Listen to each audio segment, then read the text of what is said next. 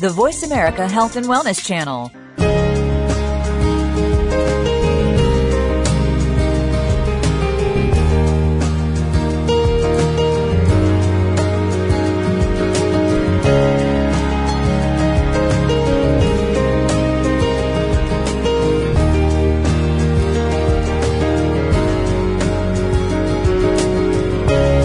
Welcome to Sound Bites from Overeaters Anonymous. Our show will educate you about OA's 12-step program so you recognize the symptoms of compulsive eating and find the support you need in a program that works to help you control your eating behaviors and maintain a healthy weight. In this next hour, you will realize you're not alone and that there is hope for recovery and a whole new life free of obsession with food and weight. Now, here is your host, Naomi Lippel. Good afternoon and welcome to Sound Bites from Overeaters Anonymous, a 12-step solution to compulsive eating. I'm Naomi Lippel, Managing Director of Overeaters Anonymous, also known as OA. We're presenting this series to educate you about what the program is and how it's worked for others who struggled with their eating and weight. On today's program, we're going to discuss how each of the 12 steps of the OA program relate to members' personal recovery from compulsive eating. So first, a little history about the 12 steps. Alcoholics Anonymous was founded in 1935 by Bill W. and Dr. Bob in Akron, Ohio. The basic principles of AA were borrowed mainly from the fields of religion and medicine and also based on the behavior and needs of the fellowship. It took 3 years of trial and error, and when about 100 alcoholics had found recovery using the steps, the book Alcoholics Anonymous, also known as the Big Book, was written, which codified the 12 steps and included their stories. This book is also a basic text for members of Overeaters Anonymous, along with OA literature written specifically for those who struggle with compulsive eating. The 12 steps are based on spiritual principles that outline a course of action for recovery from addiction, compulsion, and other behavioral problems. In 1960, Overeaters Anonymous was founded by Roseanne S. using the 12 steps as adapted for compulsive overeaters. We have 3 guests with us today from OA. Each will be talking about 4 of the steps and how those steps were instrumental in their recovery. And since anonymity is an important principle of our program, we'll only be using their first names. We'll begin with Marilyn from Illinois. Welcome, Marilyn. Thank you. I'm happy to be here. Good to have you. So first tell me how much weight you've lost and how long you've kept it off. I've lost 70 pounds. And I have kept off between 65 and 70 pounds for the last 19 years. Fantastic. That's. So let's just jump right in and talk about the first step. Well, actually, no, let's back up a little bit. Tell me a little bit about what your life was like before when you were still eating compulsively, before you found OA. Yeah, well, I'm not really sure when I started to eat compulsively. I just know that this really escalated when I had a family to take care of. What I didn't know at the time, and I found out after I came to the program, was that I was using food to cope with life. I just started to eat out of control. Compulsive eating became my life. Nothing else seemed to matter, not my family, not my friends, not my employers. When I wasn't eating, I was thinking about eating. It consumed me totally, physically and mentally. Once I started to eat certain foods, I just couldn't stop. And I didn't know why I was doing this. But when I came to the program, I found out that I am not normal when it comes to food. Normal eaters use food as nourishment, but I use food to deal with all of my life stresses. Right. I didn't know any other way. Yeah. Well, that's a good place to start talking about the first step. So we admitted we were powerless over food, that our lives had become unmanageable. So the first time you heard this step or read it, what was that like? Did you relate to it? I did relate to it totally because I had been, on so many diets, and I would lose weight, and then I would gain the weight back, and it was just a constant back and forth thing with weight loss and weight gain. So I did relate to being powerless, and then and then I found out that there was a reason, that I did what I did, that I wasn't a bad person. that I was a sick must have been person. some relief in that, I would think. Was there some sense of relief in admitting that powerlessness? Oh, there was a big sense of relief in knowing that I was powerless. I just felt like this was the right thing for me. This was the right place to be in this program. Wow. Now, I noticed that the first word in the first step is we rather than I, and all the steps that follow are written that way, like in the we form, and they're also written in the past tense. Do you happen to know why that is? Well, it's in the we form because we are a fellowship. We are a fellowship of men and women who come together to solve this common problem that we have with food. And we're one compulsive overeater helping another. I received help from someone else, and I go on to help the next suffering person. And the steps, as far as the past tense, they were written by, you mentioned that at the beginning of the show that the big book was written by 100 recovered alcoholics. So they were recovered. They had recovered from their obsession to drink, and so they wrote the steps in the past tense to tell us how they did it.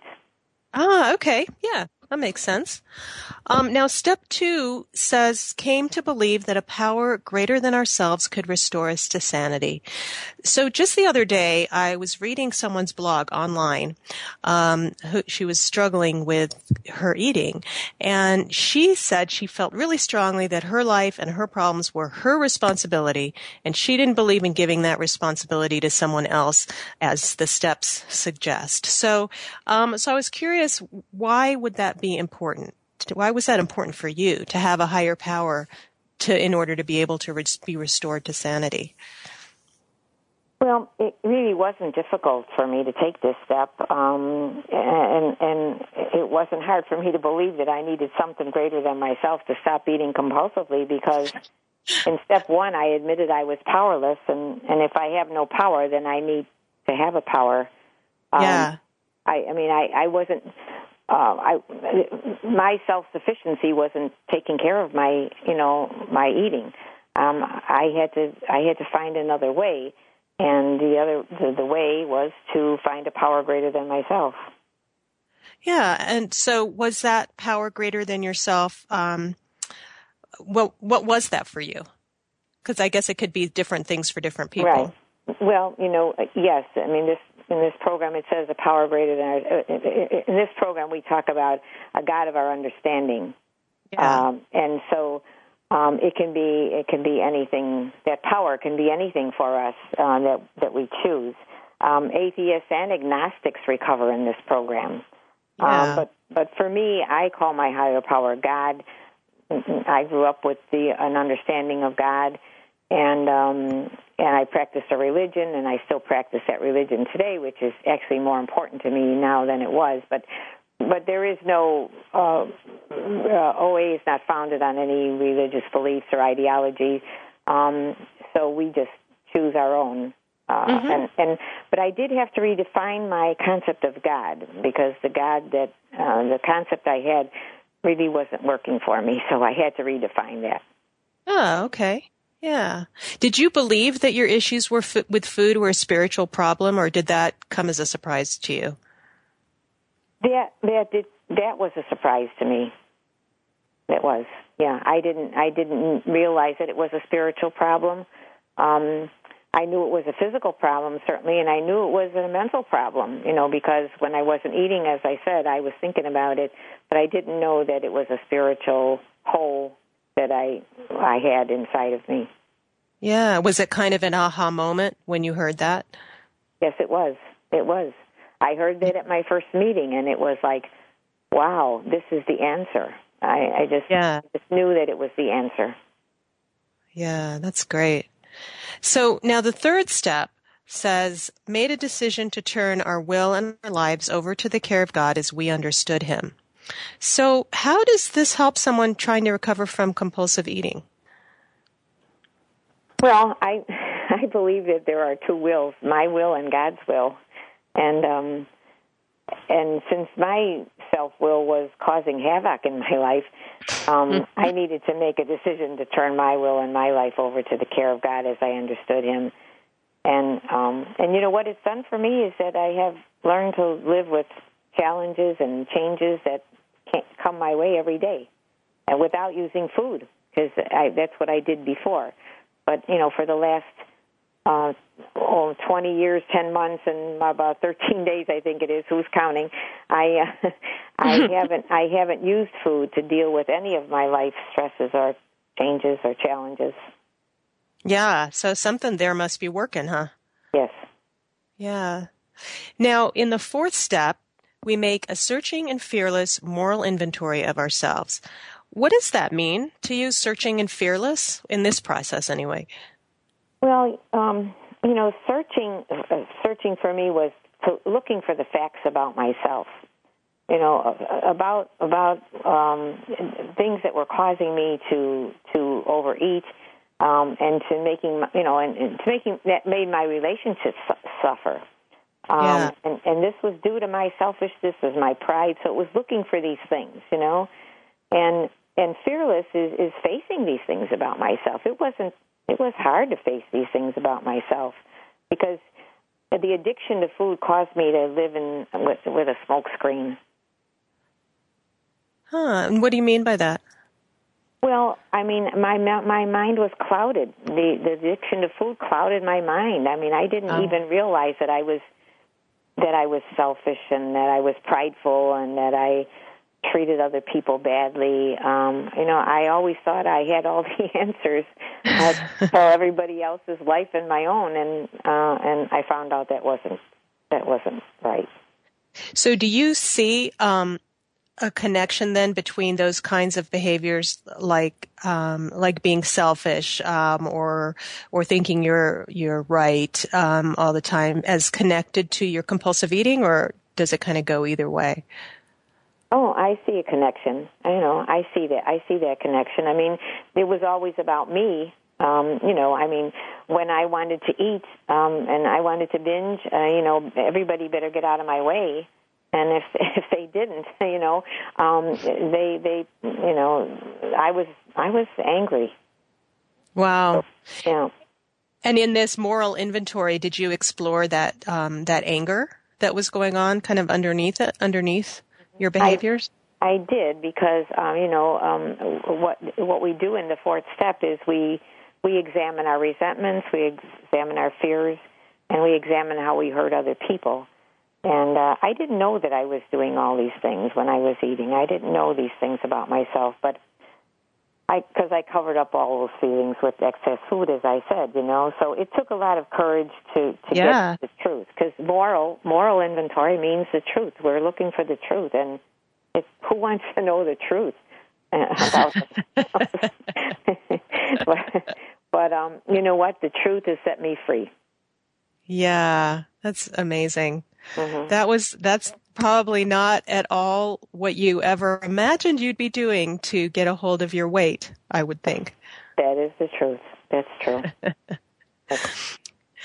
So had you ever done anything like that before? This kind of moral inventory, or looking at yourself in this way? No, I hadn't. Mm-mm. Yeah. Now, how did doing that inventory contribute to your recovery process? Oh, you know, that was the beginning of change for me. You know, this is the fourth step is the first action step we take in the program, and it was the beginning of change. And, you know, for me, it continues a day at a time as I continue to work the steps of the program. The program continues to do for me every day what I couldn't do for myself. It has improved my relationships with my husband of 56 and a half years. It helps me to have patience with a 99-year-old mother, and it helps me not to try and control my adult children. Wow. And so your children must have been young when you were still in the food, yeah? Yes, because I came to Overeaters Anonymous 38 years ago, so... yeah, they were young. Yeah. Well, we're going to take a quick break, and then we'll come back to you, Marilyn, and we'll talk a little bit more. This is Sound Bites from Overeaters Anonymous on the Voice America Health and Wellness Channel. Stay tuned.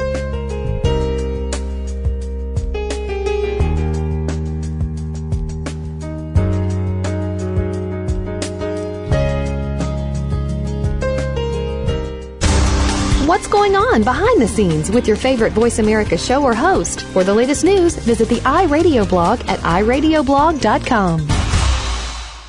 Each week, Jimmy Gould brings you the stories and the people that you want to hear about. Tune in to Our Current Life to hear about the journey to success, how our guests became the people they are today, and the highs and lows they experienced along the way. Each hour will leave you inspired and entertained as Jimmy gets up close and personal with every week's guest and shares ideas you can identify with and apply to your own life. A Current Life with Jimmy Gould airs Fridays at 3 p.m. Eastern Time, noon Pacific Time on the Voice America Variety Channel.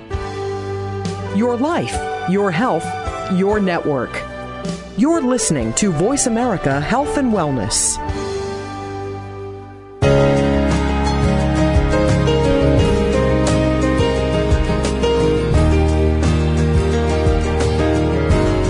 You are listening to Sound Bites from Overeaters Anonymous with Naomi Lapel.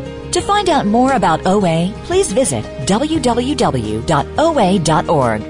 Now, back to today's program. Welcome back to Sound Bites from Overeaters Anonymous. We're talking with OA member Marilyn about the role the first 4 steps played in her recovery. So, Marilyn, tell me a little bit more about, was there a particular story that you remember from before you got into program that really was like hitting bottom for you? A particular well, I guess just the many diets that I kept going on and off of, diet clubs and so on, and and they would work. All those things worked, and they're all good things. But after a while, they didn't work for me anymore, and that's because I have an addiction to food. It's different than just somebody who likes to eat, and someone who might overeat once in a while. An addiction is something that I had no power over. It had power over me. Yeah. So when you're, I'm curious what your children think about the work that you've done in program over the years. Could they tell a difference? They think yes, they can, and they think it's wonderful, and they're my source of encouragement, and they really pay attention to my food needs whenever I'm invited to their homes, and they'll ask me what I need, what can they do for me, and so they're very considerate, and they really support me. I have a very supportive family. My husband wonderful. is also very supportive in that way. That's great. That must make so much difference when you're trying to transform your life in such a dramatic way. It is. Yeah. Okay. Well, thank you so much, Marilyn, for being on the show. It was great to have you. My pleasure. Now I'd like to welcome Sander from Georgia to the show to talk about his recovery from compulsive eating. Are you there, Sander? Yes, I am. Hi, Naomi. How are you doing? I'm doing great. Welcome to the show. Thank you. So I understand that you've lost 150 pounds. Is that right? Yeah, 150 pounds. Amazing. I shed 150 pounds the first couple of years, and 100 pounds the first year, and I've been maintaining my abstinence ever since, thank God. That's incredible. And how long have you been maintaining that? I've been maintaining now for about 4.5 years. Fantastic. I started OA about 6 years ago, May 2006. Uh-huh. So tell me a little bit about life before OA for you. Well, I never understood why I ate like I ate. I knew I was completely out of control. I've been dieting all my life. My first diets, I can remember even as a kid trying to lose weight. But it really started to get out of hand after I got married in 1962, excuse me. And I thought I must have some sort of character weakness, some sort of thing going on in my mind that made me different from all other people. I didn't understand how other people could eat, how other people could act normally, and yet I was totally powerless over this thing. So you felt like there must be something broken or something was seriously wrong with you. Right. I did not understand what was driving me to eat like I ate. I had tried many diets over the years, I tried all the diet clubs, diet drinks, pills, you name it, I tried it. And for a long time, I could lose weight with just about anything. I tell people I've lost 1,000 pounds in the last 50 years. Wow. That's not I've far heard from that the truth, but I gained it all back every time. Amazing. That must have been so frustrating. It was. By the time I tried to get in my 50s and 60s, I realized that my period of being able to diet grew less and less. I was able to diet sometimes for even a couple of years at a time, but it was always like holding down to the steering wheel with a white knuckle, trying to keep on a diet. But in the end, I was just totally powerless. I couldn't even diet one day. I remember lying there in bed at night saying, God, just please see me through to the morning, and I promise I'll go on another diet. And then I wouldn't be able to get past breakfast. So I was totally powerless over this thing. And I didn't understand why. I thought it was some sort of moral failing on my part. Wow. So when you came into OA, you started working the steps, and we'll jump to the fifth step. I'm sure a lot happened in those steps 1 through 4 for you. We don't really want to jump right to the fifth step when you're working the program, but let's talk about that, which is we admit to God, to ourselves, and to another human being the exact nature of our wrongs. So did you find this a painful process, or was it freeing, or both? Well, when I first saw it in the OA 12 and 12 Steps and 12 Traditions book, it really frightened me. Even the fourth step, just the questions I had to ask myself, how would I ever do this? What if my wife found out what I had written? What if other people found out what I had written? And then to admit it to another person, I didn't think I could do it. Yeah. But when I finally, in step 3, gained the confidence that higher power would see me through this process, I was able to proceed.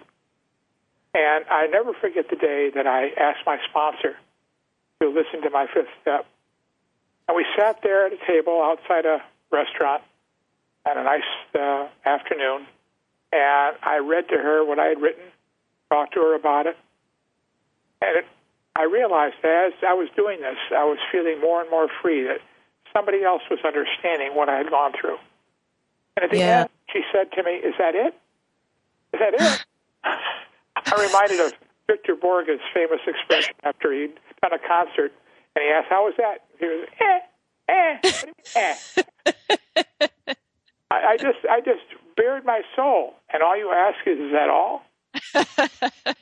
And I said to her, after I thought about it for a second or two, I had held back something, my deepest, darkest secret. I said, "No, I've got one more thing to talk about." And I shared to her the thing that I was most embarrassed about in my life. And in the end, she accepted me. She hugged me. She had been there. Somebody else in this world knew exactly where I had been. I had no longer anything to fear. I was free at last. I'm reminded of Martin Luther King's statement about being free at last, and that's exactly the way I felt. And when I left that meeting, I felt like I was walking on air. I tell people, I think this was my first real spiritual awakening. Somebody else in this world knew all about me and still loved me. So I could love myself. And God loved me. And now I had nothing to hide anymore. I was using that sounds food like it to must have hide been from an things. incredible I no longer had to hide. That must have been an incredible turning point for you. It was. Yeah. Wow. Thank you for sharing that. It's so moving. Now, step 6 is we're entirely ready to have God remove all these defects of character. So what is a character defect to you? A character defect is a way of acting, a trait that I've had that when carried to extremes was destructive to my character and was destructive and hurt other people around me. Example, one of my character defects was liking to control other people. I didn't understand why I would do this. Why did I want to control other people? I didn't understand that. But as I started to dig down into step 6, I realized I had to look more carefully at this. And I realized the reason I wanted to control other people was to make sure they didn't hurt me. Interesting. And I realized that a lot of it stemmed from fears, even from early childhood. the fear of abandonment, the fear of humiliation, the fear of other people not liking me, the fear of humiliation and not being able to fit in. All my life I fought that. And so if I turned in an expense report that was not quite honest enough, I feared that somebody, for example, my family would say, that's all you got when you took that trip? That's all the expenses you were able to claim? Or if I turned in a phony report of anything, I was afraid of getting fired. I was afraid of humiliation. I was afraid of everything. Yeah. And so those fears kept me from acting honestly. So I realized step 6 was really a distillation of my defects of character that I uncovered in step 4 and admitted in step 5, and to really look what was the problem. Fear of humiliation, fear of embarrassment, fear of asking for help. And how did those contribute to your fears? And Sandra, how did those contribute to your eating compulsively, those fears and those character defects that you talked about? Well, as I said before, I never understood why I had been eating like I ate. I thought it was some character flaw that I had. But I realized what I was doing was using food as a narcotic. I was using food just the way a drug addict uses more heroin to hide from his fears and anxieties. So I was using food the same way. I would zone out by eating food. I would do things like coming home from work before my wife got home, sitting down on the sofa with a couple of boxes of Wheat Thins and a big block of cheese and a martini, and just zone out, not even think about anything. And I realized I wasn't even tasting the food. It was just simply my mind would go numb, and I no longer had to fear what I had feared, the anxieties that I felt. When I first moved to Atlanta in 1979, I found out my boss was a real character. He thought the proper way to manage people was to call all the subordinates in a room and scream at them for an hour. Oh, lovely. And as a result, when I got here, I gained over 100 pounds that first year. And wow. So what I did was I hid from my fears and anxieties.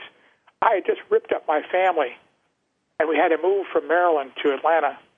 And my daughter was extremely angry with me because I ripped her out of her senior year in high school, took her away from her boyfriend.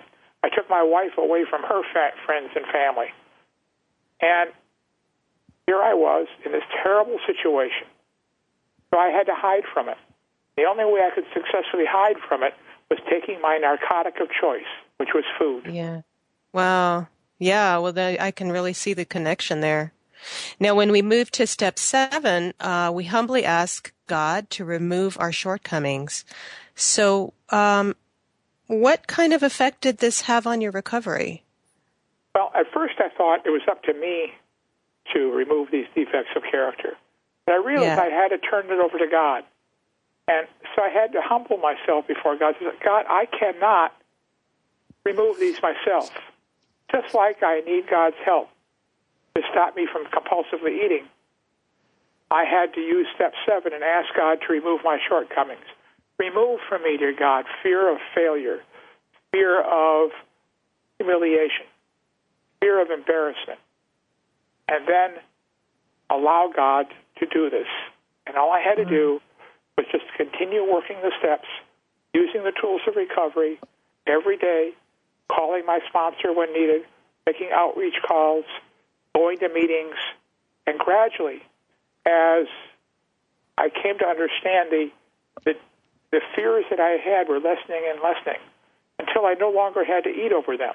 And once in a while I would still have a fear, but I would feel better if all I said to myself was, thy will be done, not mine.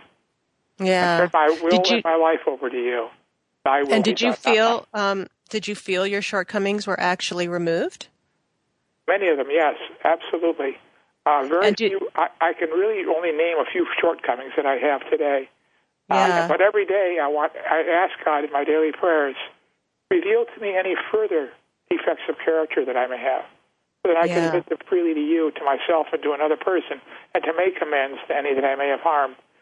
So it's a continual searching process. It's not all over at one time. Right. We have a saying at OA, we It's peeling the onion. Each time we peel the other layer of the onion, we look more closely at our defects, and we discover new ones. Like I said, I originally thought that just this need to control other people was the problem. And I realized it was really more a fear of humiliation, a fear of abandonment that was causing me the problem. And now, fear of abandonment, where does that come from? So I so fascinating. Yeah, so you really learn about yourself through this program. It's almost like a self-analysis, it really is. Yeah. Okay, we're going to take another short break, and then we'll be back and talk to Sandra some more. You're listening to Soundbites from Overeaters Anonymous on Voice America. We'll be right back.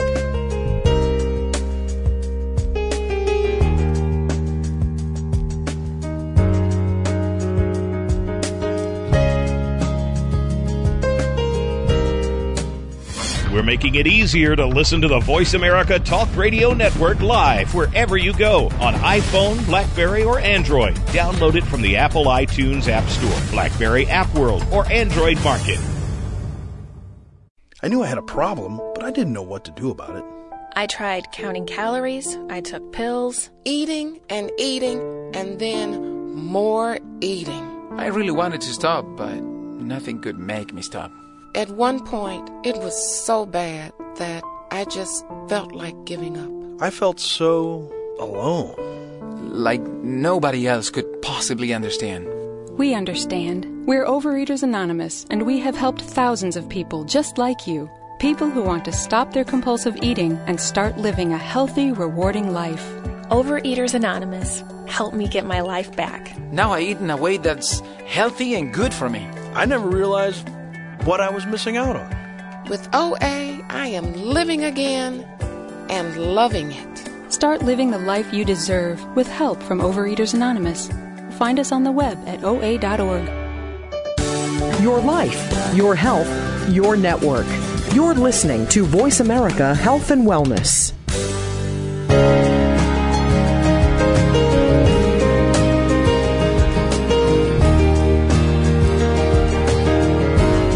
You are listening to Soundbites from Overeaters Anonymous with Naomi Lapel. To find out more about OA, please visit www.oa.org. Now, back to today's program. Welcome back to the show. We're talking with Sander about steps 5 through 8 of OA's 12-step program. And so, Sander, we were talking about step 7 and removing, asking God to remove our shortcomings. And I wanted to ask you, do you find sometimes like that you fall back into your old patterns, like wanting to control people and or even wanting to eat compulsively? And how do you use this step to help you get past that? Very rarely do I have a need to eat compulsively anymore, because for me, the promises from the big book of Alcoholics Anonymous have come true for me today. I don't know what tomorrow's going to hold, but today, food is not that important to me anymore. However, once in a while I find myself, somebody cuts me off in traffic and I want to scream at them. I find somebody doing something that really irritates me. But I've learned that judging other people, I only judge myself. Because when I see something in somebody, a trait in somebody else, I suddenly see myself in them. So it's a learning process. Why do I feel so upset when I see that person doing this thing? And I no longer have a need to control them.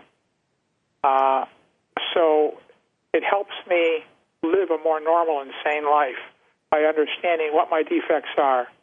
And when I discover a defect, to admit it immediately to myself, to God, and to my sponsor, and to anyone else I think it's important to do, and to make amends as quickly as I can.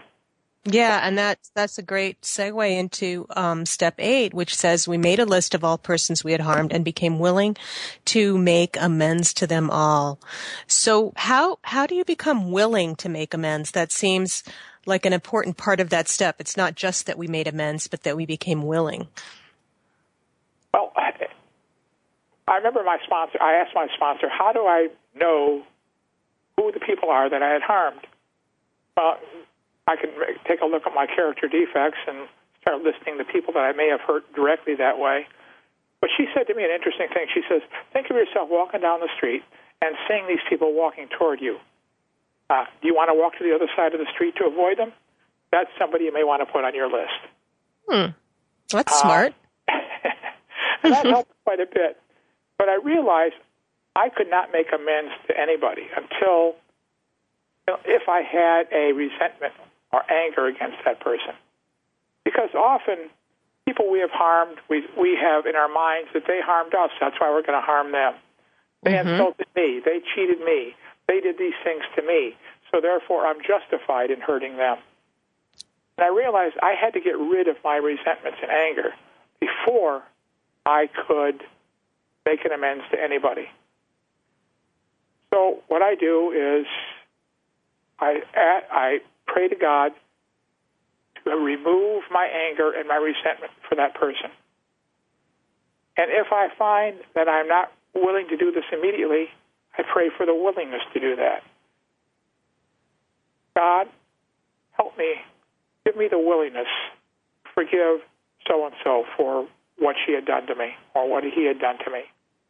And even if then I still feel anger and resentments, then I go to the resentment prayer in the big book of Alcoholics Anonymous, which asks me to pray for that person on a daily basis for 2 weeks, praying that God grant them peace, contentment, and serenity, and happiness, and joys. All the things that I wish for myself and my family, I wish for them. And the big book says, do this even if you don't want to do it, even if you don't feel like it, even if you don't believe what you're saying. Do it anyway for 2 weeks. And after those 2 weeks, you will find that you will have lost that anger and resentment. What I found when I do this is it doesn't even take 2 weeks. Even after a couple of days, I find the resentments and anger have left me. Wow. But I can't make an amend to that person properly if I'm still harboring a resentment to that person. Sure. For example, I might try to make an amend like, hey, I'm sorry for what I did to you, but, you screwed me over first, You did this terrible thing to me, and that's why I did it to you. So I can't go there. I'm trying to clean my side of the street, regardless of what they did to me. So I have to forgive them first before I can make an amend to them. So that's how I believe it is how I became willing to make amends to all these people. And so what's the connection here between eating compulsively? Like, this just sounds like a good way to live your life, and a very a way that a lot of people probably don't live. Like, they hang on to their resentments for a long time. So is the connection kind of, we start to eat over those resentments and it becomes kind of a vicious circle? Well, resentments cause anger. We say that resentments and anger are a poison that we give ourselves waiting for the other person to die. And essentially, we're going to die because of them. Anger and resentments are fatal. They are destructive of my serenity and peace. And if I don't have serenity and peace with the people around me and with my life, I'm going to use food to hide from those resentments and anger. Yeah. But you're right. It is a good way to live. I've often discussed this with my sponsor. Wouldn't it be great if we had learned this in grammar school? Wouldn't it be great if we had learned this way to live early on in life? I had to wait 66 years before I learned this. Well, thank God you did, though, right? It absolutely has changed my life completely. Yeah. I'm curious. I noticed a theme in the first 8 steps as I was thinking about this and preparing for this show that says kind of, I made a decision and I became ready and then I became willing. And that just kept sort of surfacing for me as a process for really anything that you could approach in your life. So how has that played out for you in your recovery process or in life in general? Well, the key to it to me was the 3rd step. And I know a lot of people say the 4th step is the first action step, but I think the 3rd step is. And that to me was critical. Made a decision. Turned my life and my will over to the care of God as I understood Him. Doing only as He asks. The last line of the 3rd step prayer says it all to me. It says, may I do thy will always. And I think a lot of people misinterpret this, and here's the way I interpret it. May I do thy will, God's will, always. No exceptions. Not just when I feel like it. Not when I'm trying to impress somebody, but all the time, all the time. Doing thy will always.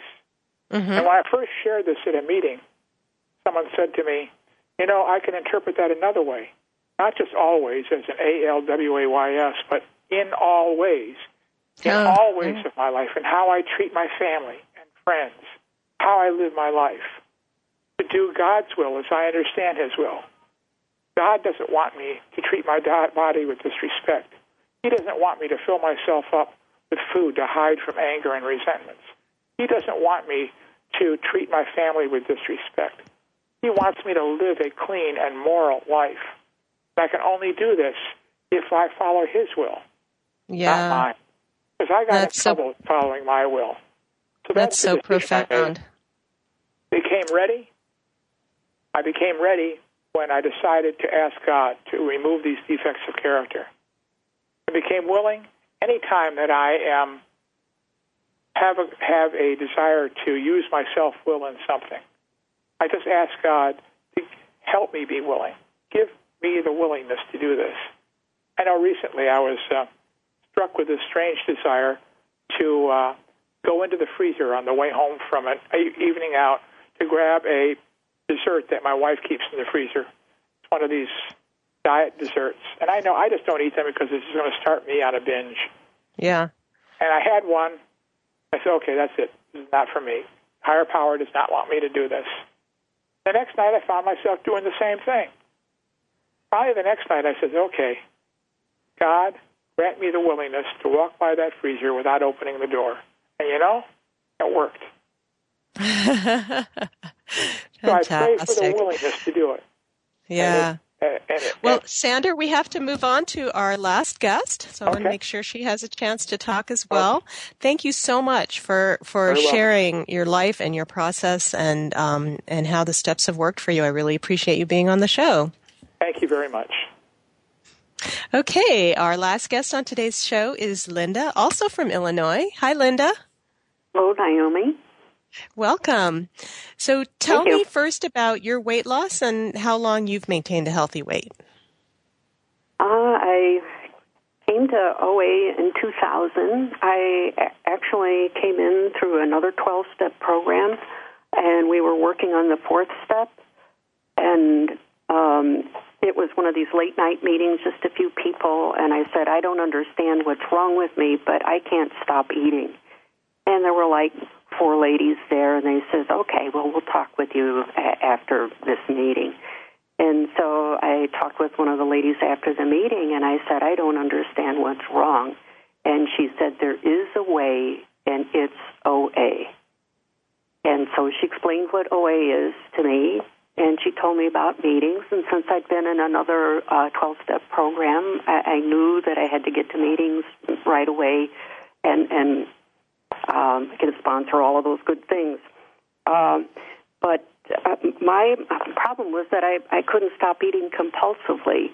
I wasn't really thinking about the weight. I thought, well, that would be great if I could lose the weight, but that really wasn't on my mind. I was eating so much, and I couldn't stop.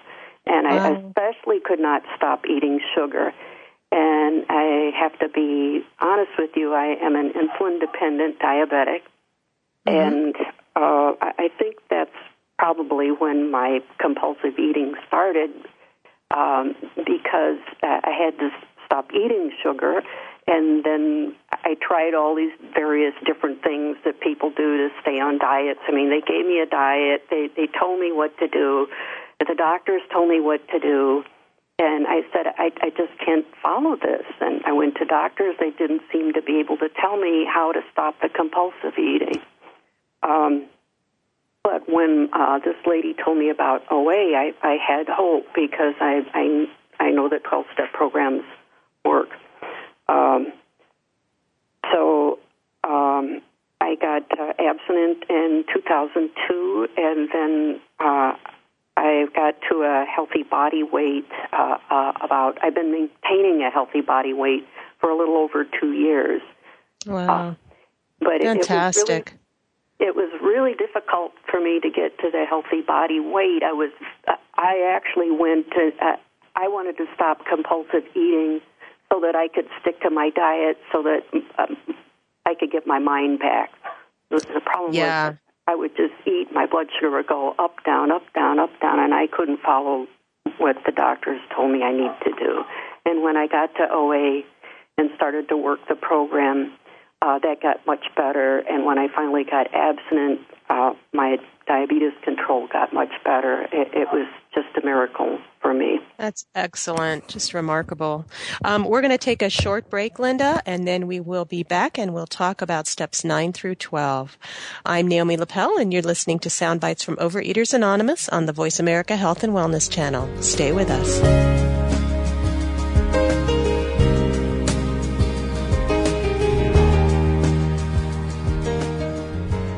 Think you've seen everything there is to see in online television? Let us surprise you. Visit voiceamerica.tv today for sports, health, business, and more on demand 24/7.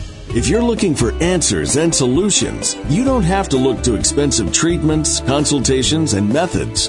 All you have to do is listen to your connections. Every week, the Dr. Melanie Show will teach you how to do just that. Dr. Melanie Barton will share her gifts and talents and teach you to do the same. And in doing so, find the solutions to the issues in your life that you truly need.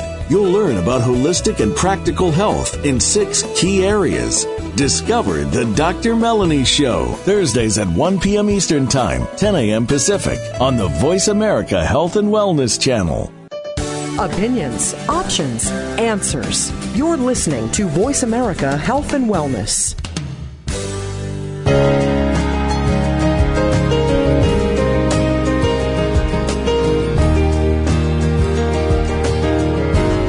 You are listening to Sound Bites from Overeaters Anonymous with Naomi Lapel.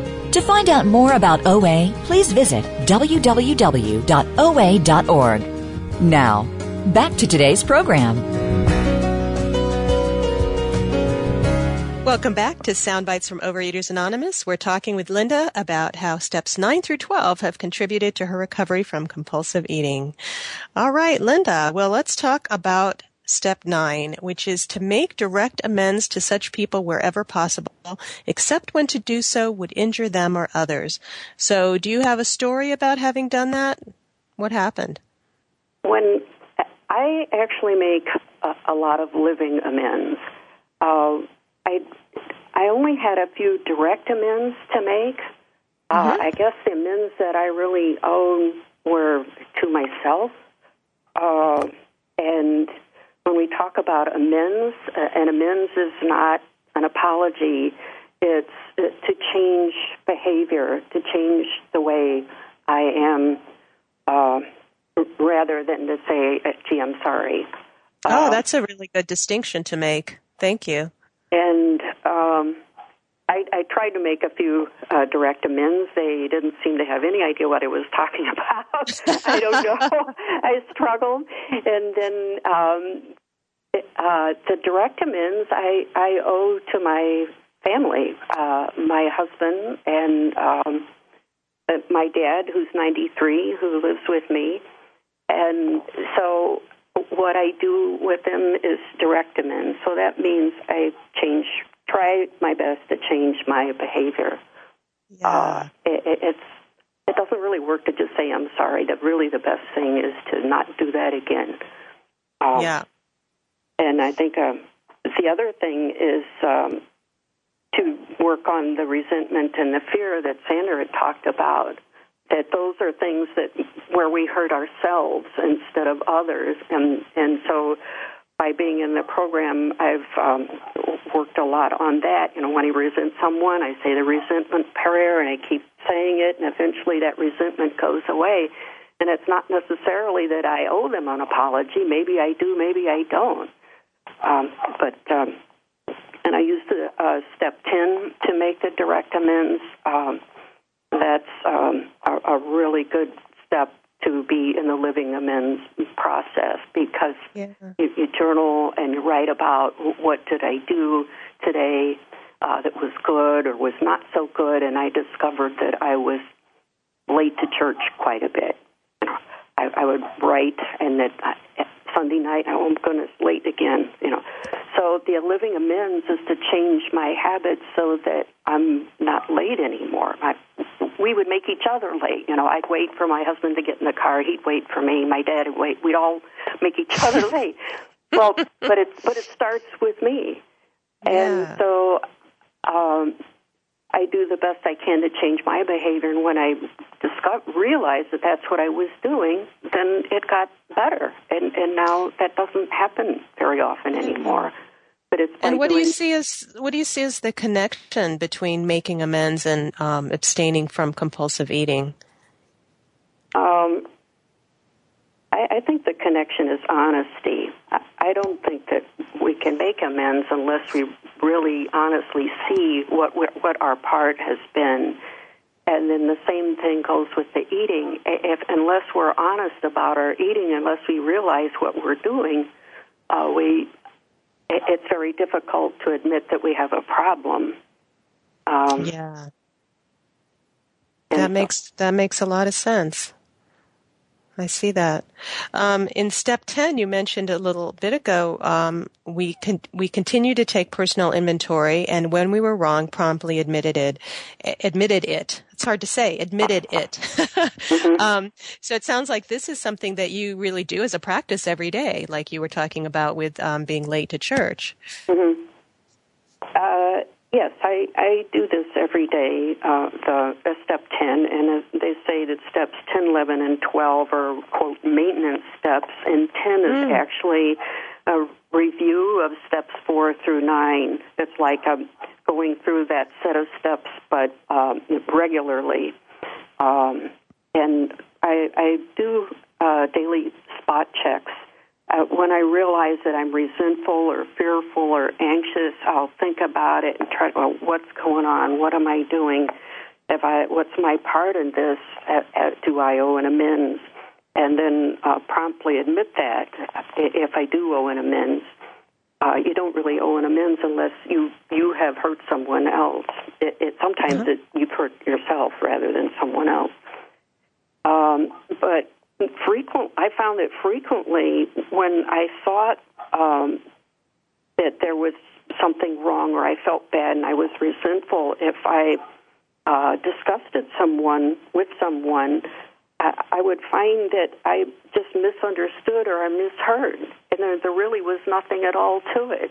And, And this can just save days, months, or years of anguish because you clear the street right away.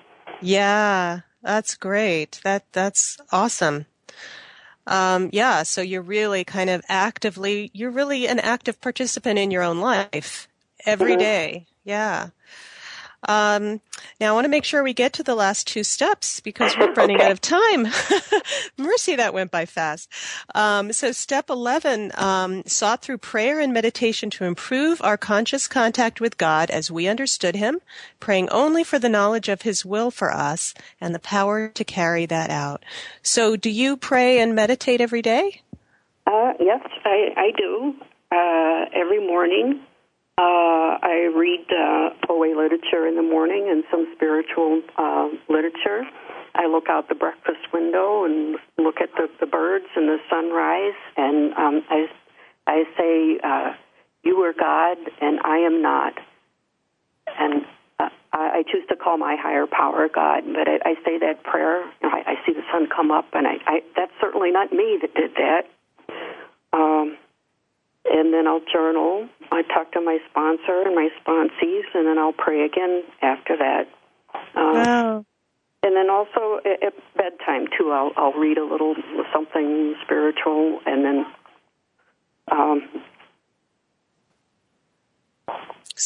so it's really a daily practice for you.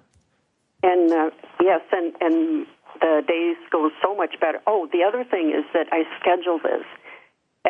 At first, I schedule my time so that I get up a little bit earlier than everybody else so that I have some time to do this, so that I can actually have some peace and quiet so that I really can pray and meditate.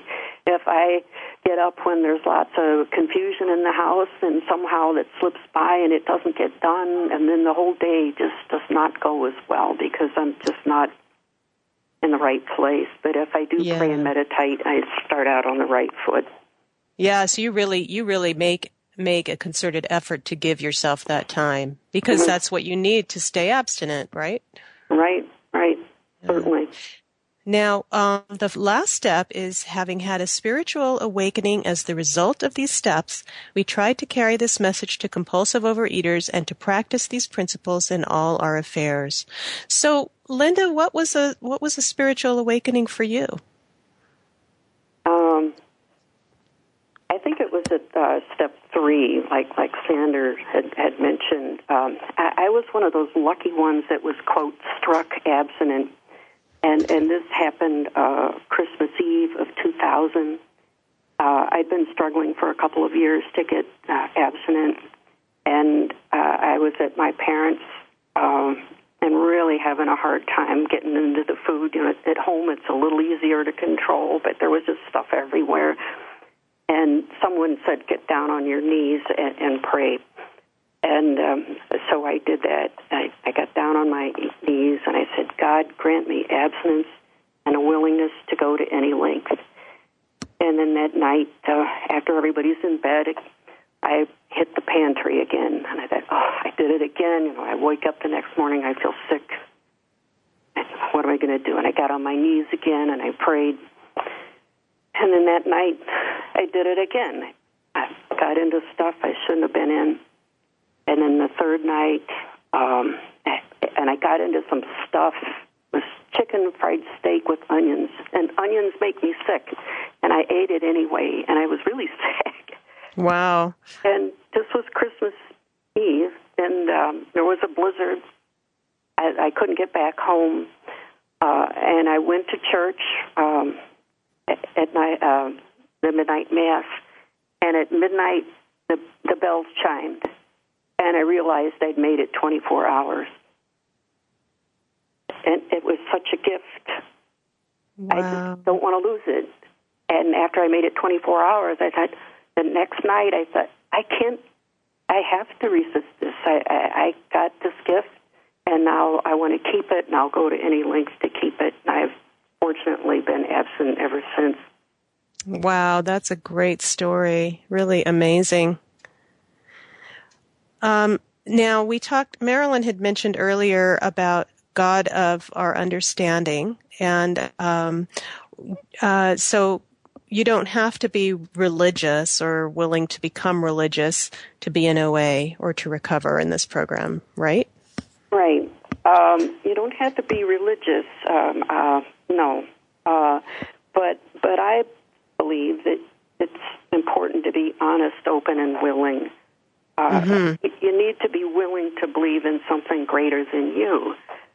And this is, if you're the only person and it's your willpower, it's you against the food, it's almost, I think it's impossible to give up, because that's a willpower game. Right. But if you believe in something greater than you, then you've got a chance. Now, that could be God, it can be OA, it could be the meetings that you go to, it's the other people that you speak with. But if you only believe in yourself and your willpower, it's going to be tough to recover. Right, yeah. Now, another part of this step is carrying the message to other compulsive overeaters. So do you do that, and why? Yes, I think I do. Well, I carry the message because I'm so grateful that I am abstinent and I'm a member of OA, and I want others to know about it. I want other compulsive eaters to know that there's hope and that OA works. Yeah. And the third part of the step, there's a lot in step 12. Yes, there is practicing these principles in all our affairs. And we're actually going to devote a whole show just to that. But I wonder how you practice the principles in all of your affairs in the rest of your life. Well, I'll pick the example of step 12, and the principle for step 12 is service. And so service is carrying the message to other compulsive eaters. That would be within OA. But But not only that, I also do service in other ways. I volunteer at my church. That's another way of giving service. I carry the message of my higher power through that way. And then I also do service at home, kind of mundane things. I do chores at home. I take out the garbage. In general, my husband does that, but sometimes he doesn't have time, and so I help him out by I see that it hasn't been done, so I'll do it. And that's service. So the little things like garbage and laundry, and so it can be, really small things or big things. Volunteer to help.